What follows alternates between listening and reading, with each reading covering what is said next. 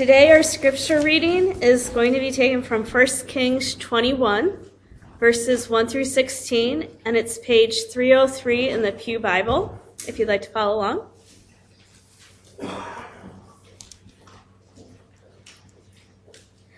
Now Naboth the Jezreelite had a vineyard in Jezreel, beside the palace of Ahab, king of Samaria. And after this, Ahab said to Naboth, "Give me your vineyard, that I may have it for a vegetable garden, because it's near my house, and I will give you a better vineyard for it. Or, if it seems good to you, I will give you its value in money." But Naboth said to Ahab, "The Lord forbid that I should give you the inheritance of my fathers."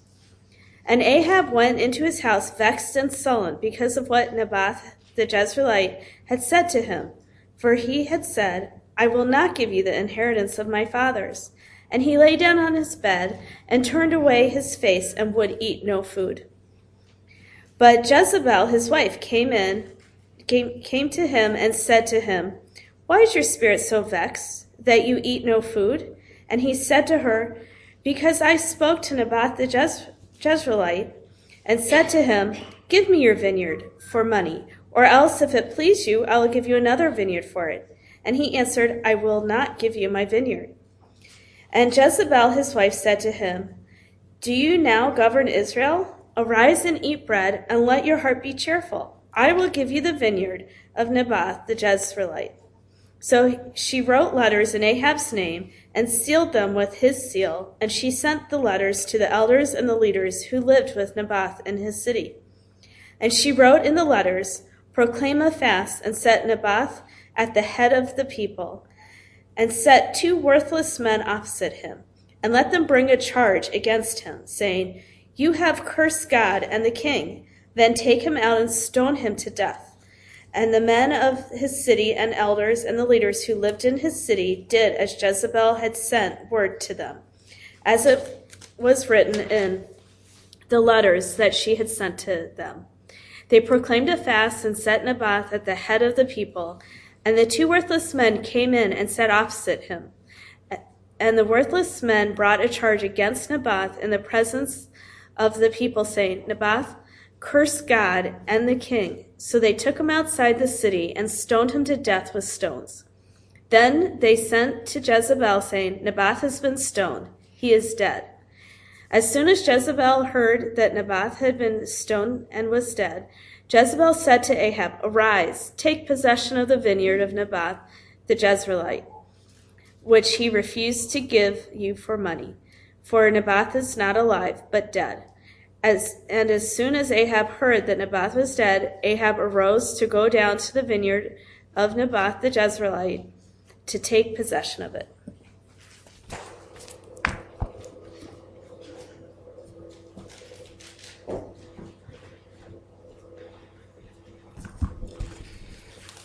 Good morning.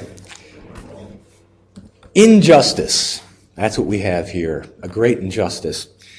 Now, I myself haven't really experienced any kind of great injustices in this world, fortunately, I guess. Just the ones that are common to normal everyday people. And we've had bikes ripped off from us when we were kids, had money taken from us, been trying to take advantage of, that sort of thing. Or these are just the normal common things that are common to us. You know, I haven't been hauled before a court under false accusations. I haven't had my house threatened to be taken away because of something. One of the things that we as parents, especially living in today's day and age, always get worried about, is somebody going to say something about your kids or how you're raising them, and you get your kids taken away, and the dreaded initials, DCFS, and things like that. You sort of think about these things, but these kinds of things really do happen to folks where there really are injustices. So what do we do about this? This passage has, I think, a lot to say about this. But one injustice that I think I did have was an incident that happened many years ago, and some of our small groups, they know this one already. I was a kid, and my mother had cookies, and they were Fig Newtons. And the thing is, we had to, in a house of 4 boys, my mom had to basically outlaw the cookies, otherwise they'd be gone. And so she had them up in the top cupboard, and they said, "No, we may not have them," because she was saving them for something special. Well, one day, some of the Fig Newtons are gone. And so she questions us, who took them? And it wasn't me. And I did not take any. And I can say this with absolute conviction. It wasn't me. And so my brother Rich and I, we were hauled before the court, and we were put on the wooden bench, and we were questioned. And I still think it was him, but we'll never know.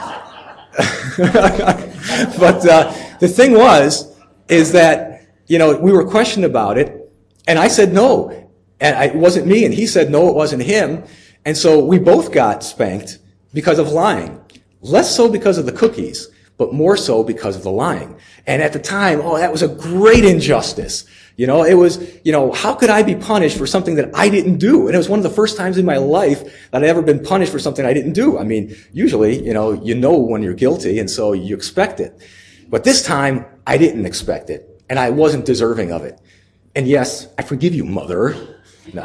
Anyways, the point is, in retrospect, I can look back and say, you know what? That injustice actually is just a minor thing. In fact, I now look at it as a positive experience because it actually did teach me something. It was a character building thing because it taught us, and it taught us as kids, that what is most important in life? Integrity.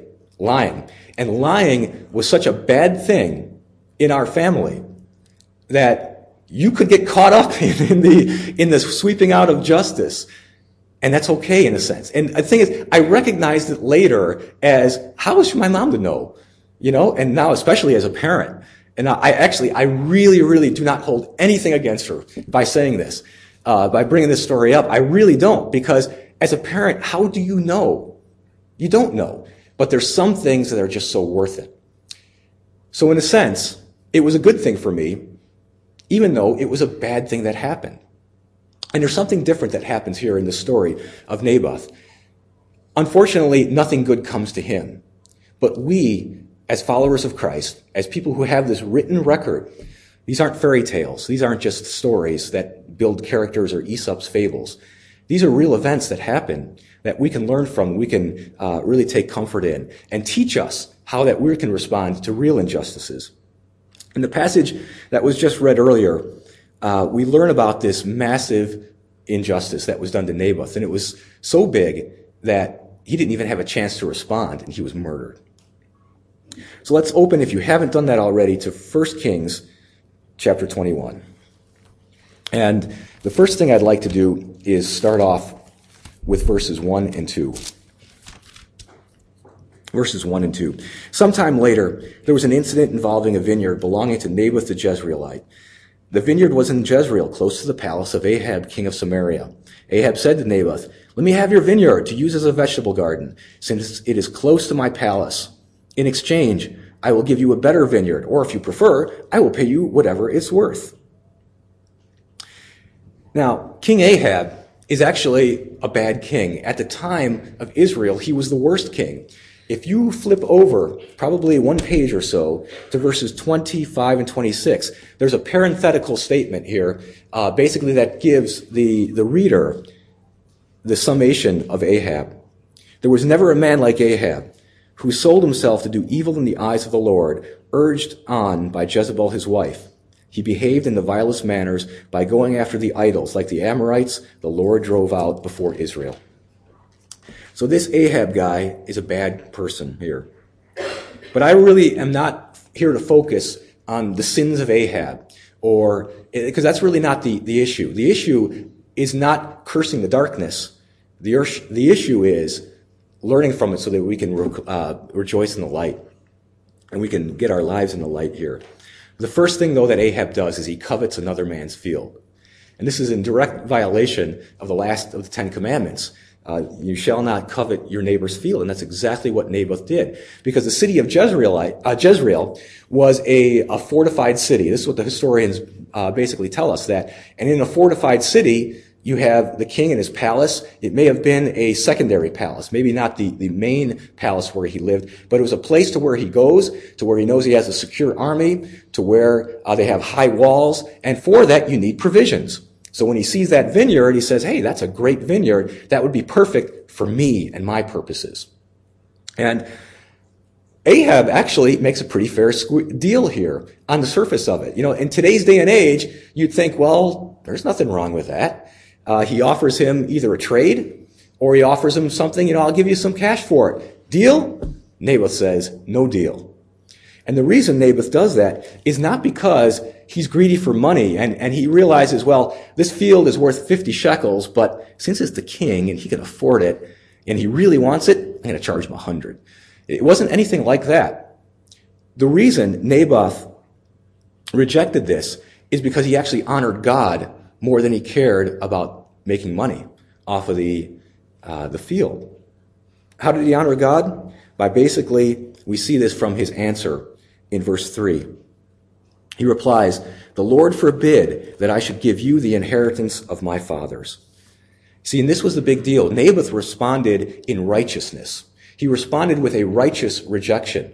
The deal is, with the land of the Israelites, that land was not theirs to buy and sell the way that we're used to land. A typical person will move, I think, 6 times or so in their life or something like that.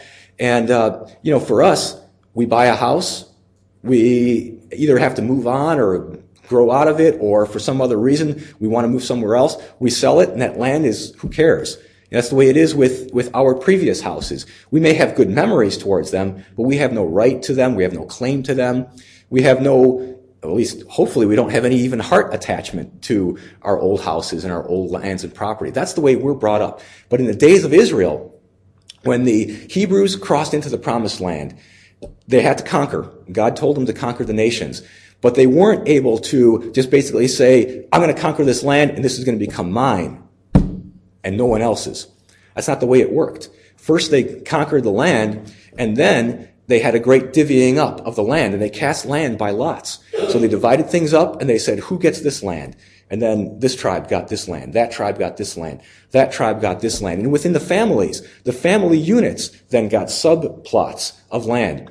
And these family units were not supposed to buy and sell the land the way that normal people would. The land was supposed to remain in the family. Even every 50 years, the year of Jubilee, any land that you had sold now goes back to the family.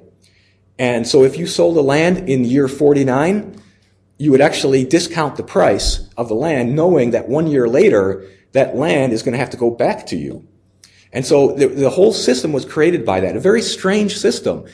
But the reason it was, and the reason that I can say that it was strange from a worldly point of view, is because it was God's way of showing the people, this land is my gift to you. Cherish it. Cherish my gift.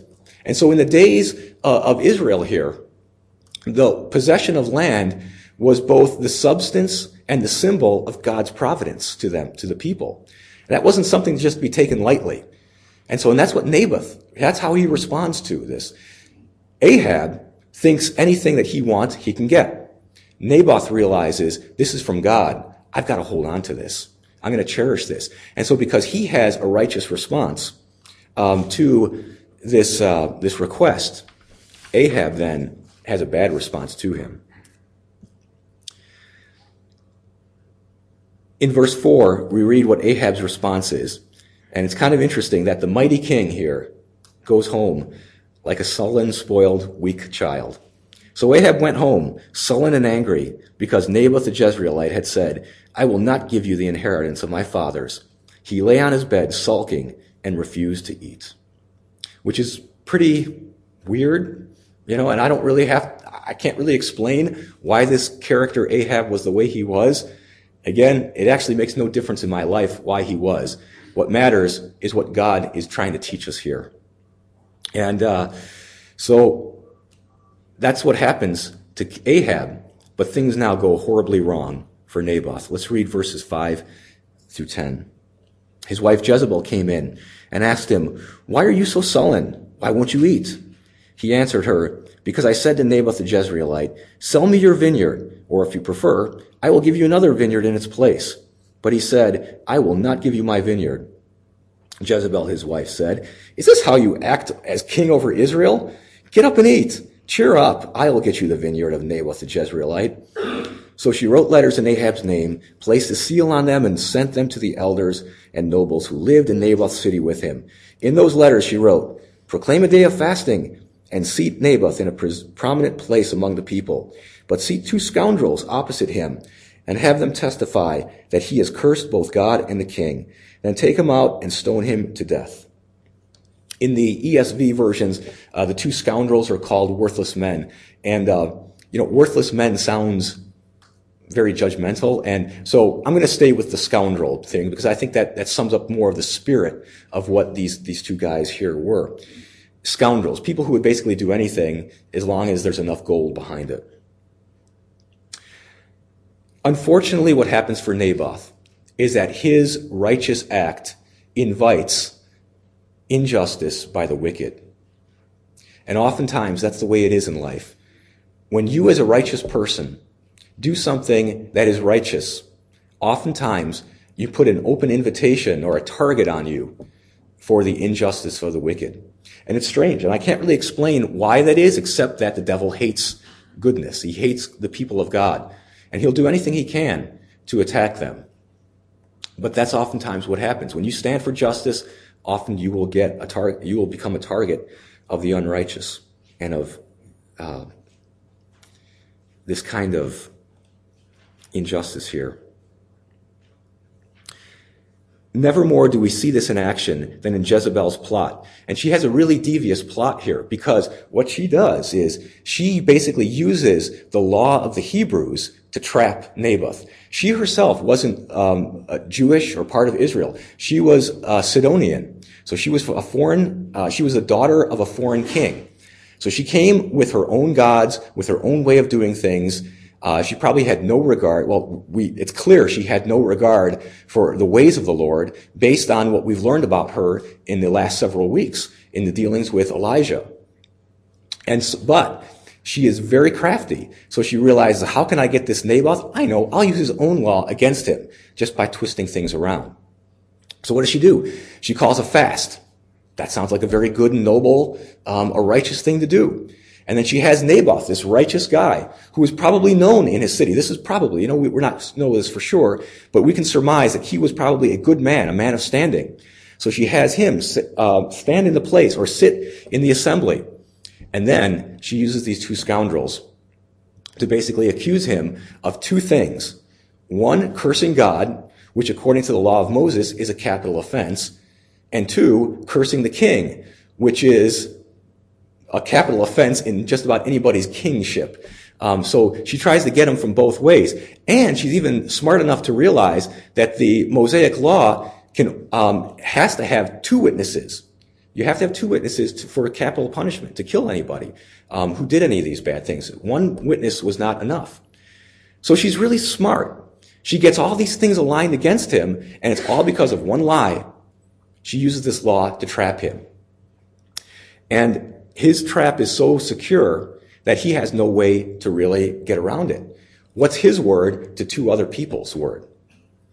And so without much hesitation, without much deliberation, the people see what's going on and say, well, if this is the case, take him out of the city where, again, you're supposed to stone people. You're not supposed to stone them right there. You're supposed to expel the immoral person, expel the wicked from among you. That's what they do. They take him out and they stone him to death. And that's the end of Naboth. Injustice. And there was nothing for him to do. He had no recourse in any way. It's important to know that anyone who wants to live a righteous life needs to be prepared for the inevitable probability that some kind of injustice may happen in this world. We don't know when, we don't know how, you don't know what might happen. But we have to be prepared for that. And that's what this morning's message is about, is being prepared for injustice. How do we be prepared for injustice? It's in the title. God requires faith in the face of injustice. He doesn't require us to be stronger than the people doing us. He doesn't require us to be more clever. He doesn't require us to necessarily just, sit back and let it happen and just, say, woe is me. He requires faith. Allow me to mention some other passages in the Bible that highlight this, because the Bible is full of cases of people who've experienced injustice, and also warnings and encouragement and teachings about how we are to deal with injustice. And And the first we'll find is in Matthew 5, the Beatitudes. Jesus tells people from the very beginning of his ministry. He says in Matthew 5, verses 10 and 11, "Blessed are those who are persecuted because of righteousness, for theirs is the kingdom of heaven. Blessed are you when people insult you, persecute you, and falsely say all kinds of evil against you because of me. Rejoice and be glad, because great is your reward in heaven. For in the same way they persecuted the prophets who were before you." See, Jesus ties in his present ministry with the future of what's going to happen with what has happened already. And that's what I love so much about the Bible. I sort of like going off on these little tangents here and there about just the unity of the Bible. And allow me to do this right now. This is what I love about the Bible, is that it blends the past, the present, and the future all together. It isn't just some random book of thoughts. God's way is clear. When the word of the Lord says, I, the Lord, don't change. I'm the same yesterday, today, and forever. Even though he may deal with us differently from time to time, he really is the same. And the same principles apply here. And it's strange that Jesus would start his ministry by saying, "Blessed are those who are going to suffer because of me." But that's what he needs to prepare us for. And that's what we have to be prepared for. Surely we remember Job and all the injustice that came upon him. And he was totally in the clear. And even to the point, when you read the story of Job, you realize that the only reason he was targeted was because God was bragging on him. And God was saying, "See my servant Job? There's nobody like him." And the devil says, "Oh yeah? The only reason he's good, he's righteous, is because you bless him so much. Take away his blessings and he'll curse you." And God says, "Really? Let's try and find out." So from Job's perspective, it was a great injustice that was happening to him. But what did he maintain throughout that entire time? A time of suffering, time of pain, time of even being angry with God. What did he maintain?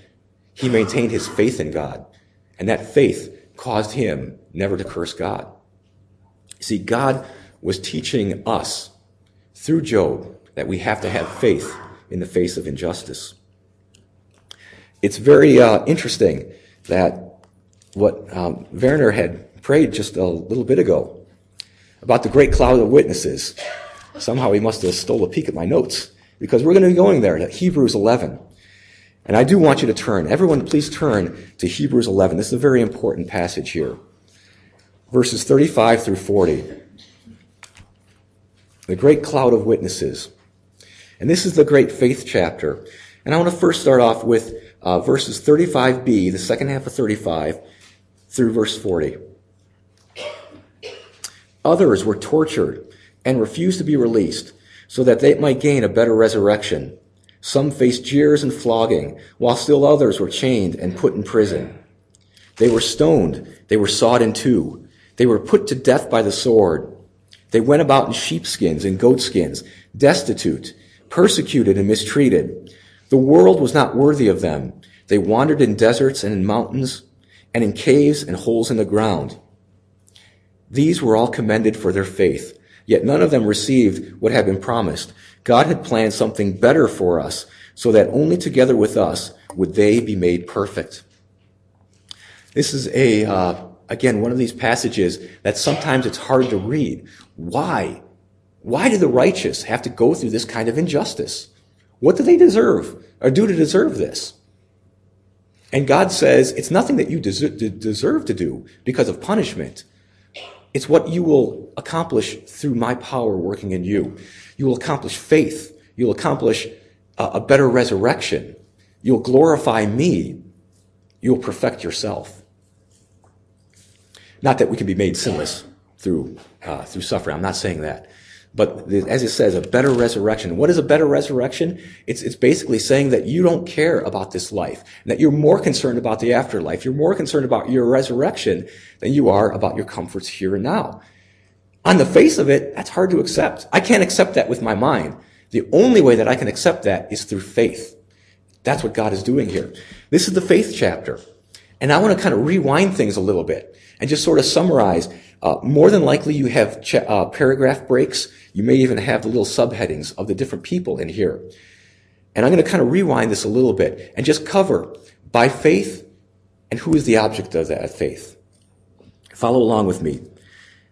By faith we, by faith Abel, by faith Enoch, by faith Noah, by faith Abraham, by faith Abraham again, by faith Abraham yet again, by faith Isaac, by faith Jacob, by faith Joseph, by faith Moses' parents, by faith Moses, by faith the people, by faith the walls of Jericho, by faith the prostitute Rahab.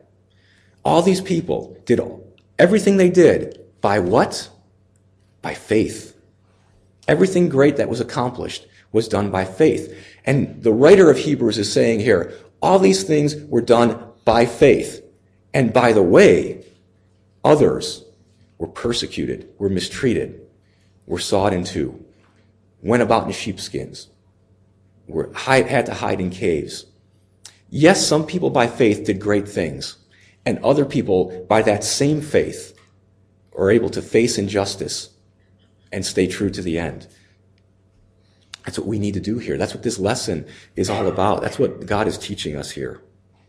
What strikes me as unique about Naboth and the story that we have read here is that he was an ordinary righteous man. He didn't ask for trouble. He didn't purposely put himself in the spotlight. He wasn't angling things for his own benefit. He was just a normal, regular person going about his regular day.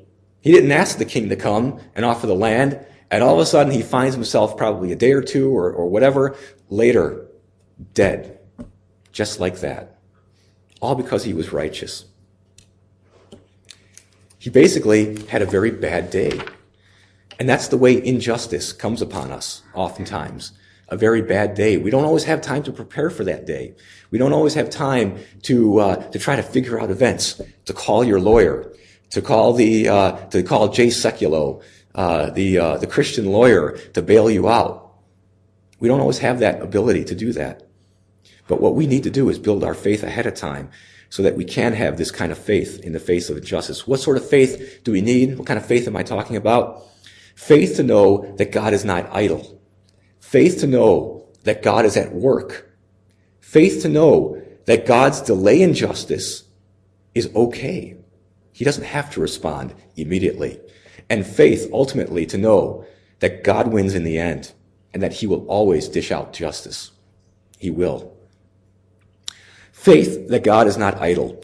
Let's go back to 1 Kings 21 because, as the famous saying goes, and now we'll talk about the rest of the story, because there is something else to learn from this.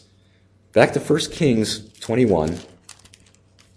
We're going to read verses 17 through 26.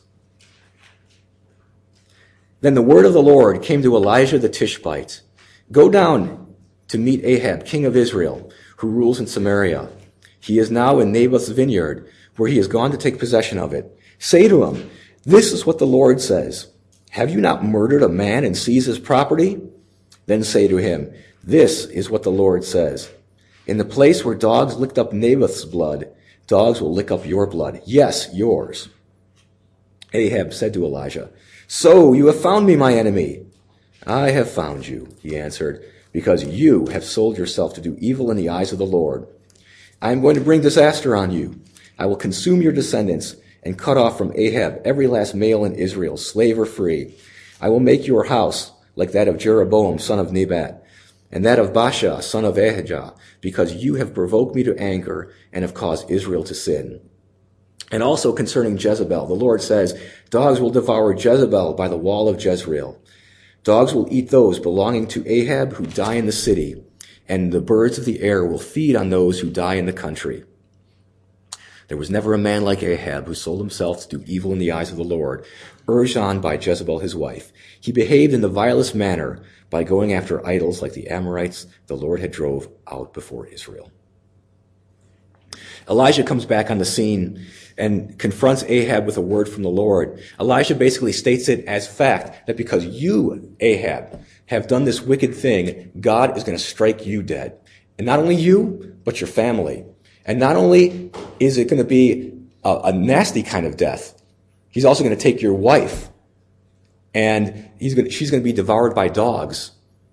And that's going to be a death that's real fitting for a king and a queen, right?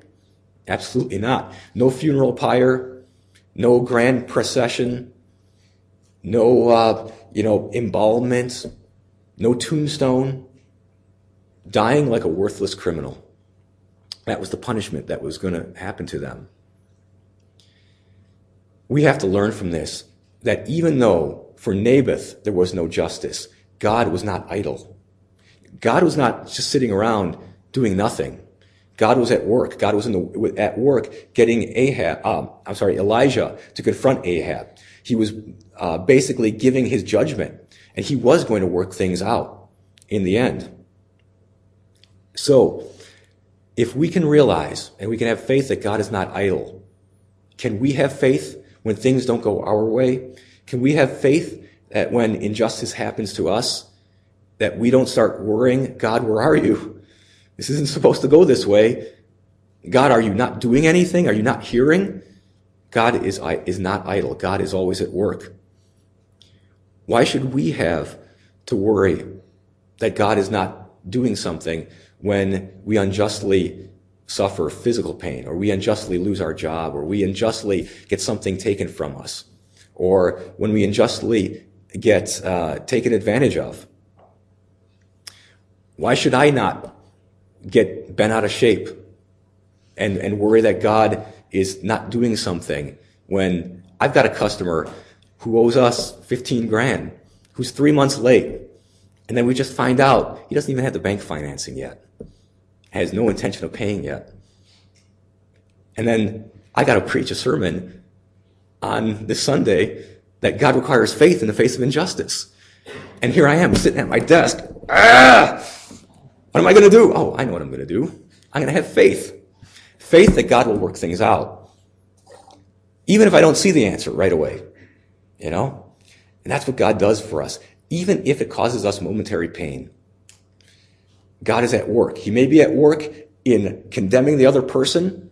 He may be at work in bringing that other person to mercy. He might be at work in just refining your own heart and trying to strip away any kind of bitterness or anger or things that are natural for you. I know what my natural reaction is to injustice. When you listen to things on the news, sometimes I have to turn the news off because I can feel, my heart start pumping. It's like, this is why our police have guns, This is why we have a standing army that has a lot of lethal weapons to deal with this stuff, But life isn't like that. We can't do that. And so God has to refine that in me, to wind me down, and to have faith instead of just action. Our God is at work. We should never question, does God know what he's doing? But while we can't dictate to God how he should work, we need to have faith to know that he is. And we should also have faith to accept that God's delay in justice is usually an offer of mercy. Let's read verses 27 through 29. When Ahab had heard these words, he tore his clothes, put on sackcloth, and fasted. He lay in sackcloth and went around meekly. Then the word of the Lord came to Elijah the Tishbite. Have you noticed how Ahab has humbled himself before me? Because he has humbled himself, I will not bring this disaster in his day, but I will bring it on his house in the days of his son. Mercy is oftentimes the reason for God's delay in justice. This lesson has really taken root in me over the years. A case in point is with criminals. Anytime you hear a story about criminals, you're like, man, just, string them up, Deal with this. Let's get this over with. Why do we waste our time with these kinds of criminals? But that's not the right response that God wants us to have. That's not the response of faith. God wants us to be more concerned about that person finding Jesus than he is about us demanding justice. And that's sometimes a hard lesson for us to really realize, especially when there's a lot of bad things out there. There's a lot of bad people out there who really do deserve what they get. But it's more important that God displays his mercy. Because after all, would we want God to delay justice with us when we do something wrong? Would we want to have God immediately deal with us every time we do something not right? Of course not. In the same way that we have received mercy, that's the kind of mercy that we need to be able to offer to other people, even the most vilest of people. There was an obituary that I read in the paper a couple of months ago. It's about a politician. He was a congressman from, I believe it was Texas. And this was a guy who was not a very moral character. He was apparently a womanizer, a drinker, and he didn't really hide it either. He didn't really care about it. He was one of these backroom dealers, political dealers, one of those kinds of guys. And in the obituary, they wrote about him that he was quoted as saying, after some other politician got busted for something, he said, if I ever get caught, I'm not going to blame anybody else, and I'm not going to suddenly find Jesus. And I thought to myself, you fool. What a fool. And I understand where he's coming from. I understand where a lot of the people who he was saying this to would be coming from, to think, once somebody gets in trouble, then they find Jesus, then they become religious, and then they try to, and it happens. We've seen it on the news over the years plenty of times. We'll see the politician walking with the Bible in their hand after a scandal. But anyway, it's not for us to judge that. It's for us to say, hopefully they will find Jesus, and hopefully they'll find Jesus in a major way. I had a guy who was working for us, and he said that that's basically what happened to him. He went to prison. When he got into the cell, there was a Christian salvation tract on the bed. He opened it up, he read it, and he said he gave his life to the Lord. Now, praise the Lord, who am I to judge that? And but yet, if you were probably the victim of whatever crime that guy did, you would probably have a different opinion. Or at least your first reaction would be. We're not to act by the flesh when these things. We ought to act by faith. Faith says that isn't there something we can do about injustice rather than let's just deal with it now. Faith says, I hope that criminal gets saved. Faith says, I wish the Lord would return soon and just, put to end of these things, rather than saying, this world is just, going to pot. Faith says, people, we really have to pray for the persecuted church, rather than just, gnashing our teeth at evil. Faith is required for us to hang on to the fact that God will administer justice in the end. One of the things as I get older, I start looking a little bit more at the finish line. And this is just a natural consequence of old age. It is unfortunately a result of when you start seeing the older generation pass away. And you start thinking about your own mortality. You start thinking more about finishing well. And the book of Revelation has become so much more encouraging for me over the years. So much more even exciting as I read it. Why? Because now, finally, God wins in the end. Now, it's not that God is losing now. I don't mean to say it like that, but God's victory is final. It's complete in the end. And I do want to just go a couple of places here. In Revelation 6, 9 through 11. Revelation 6, 9 through 11.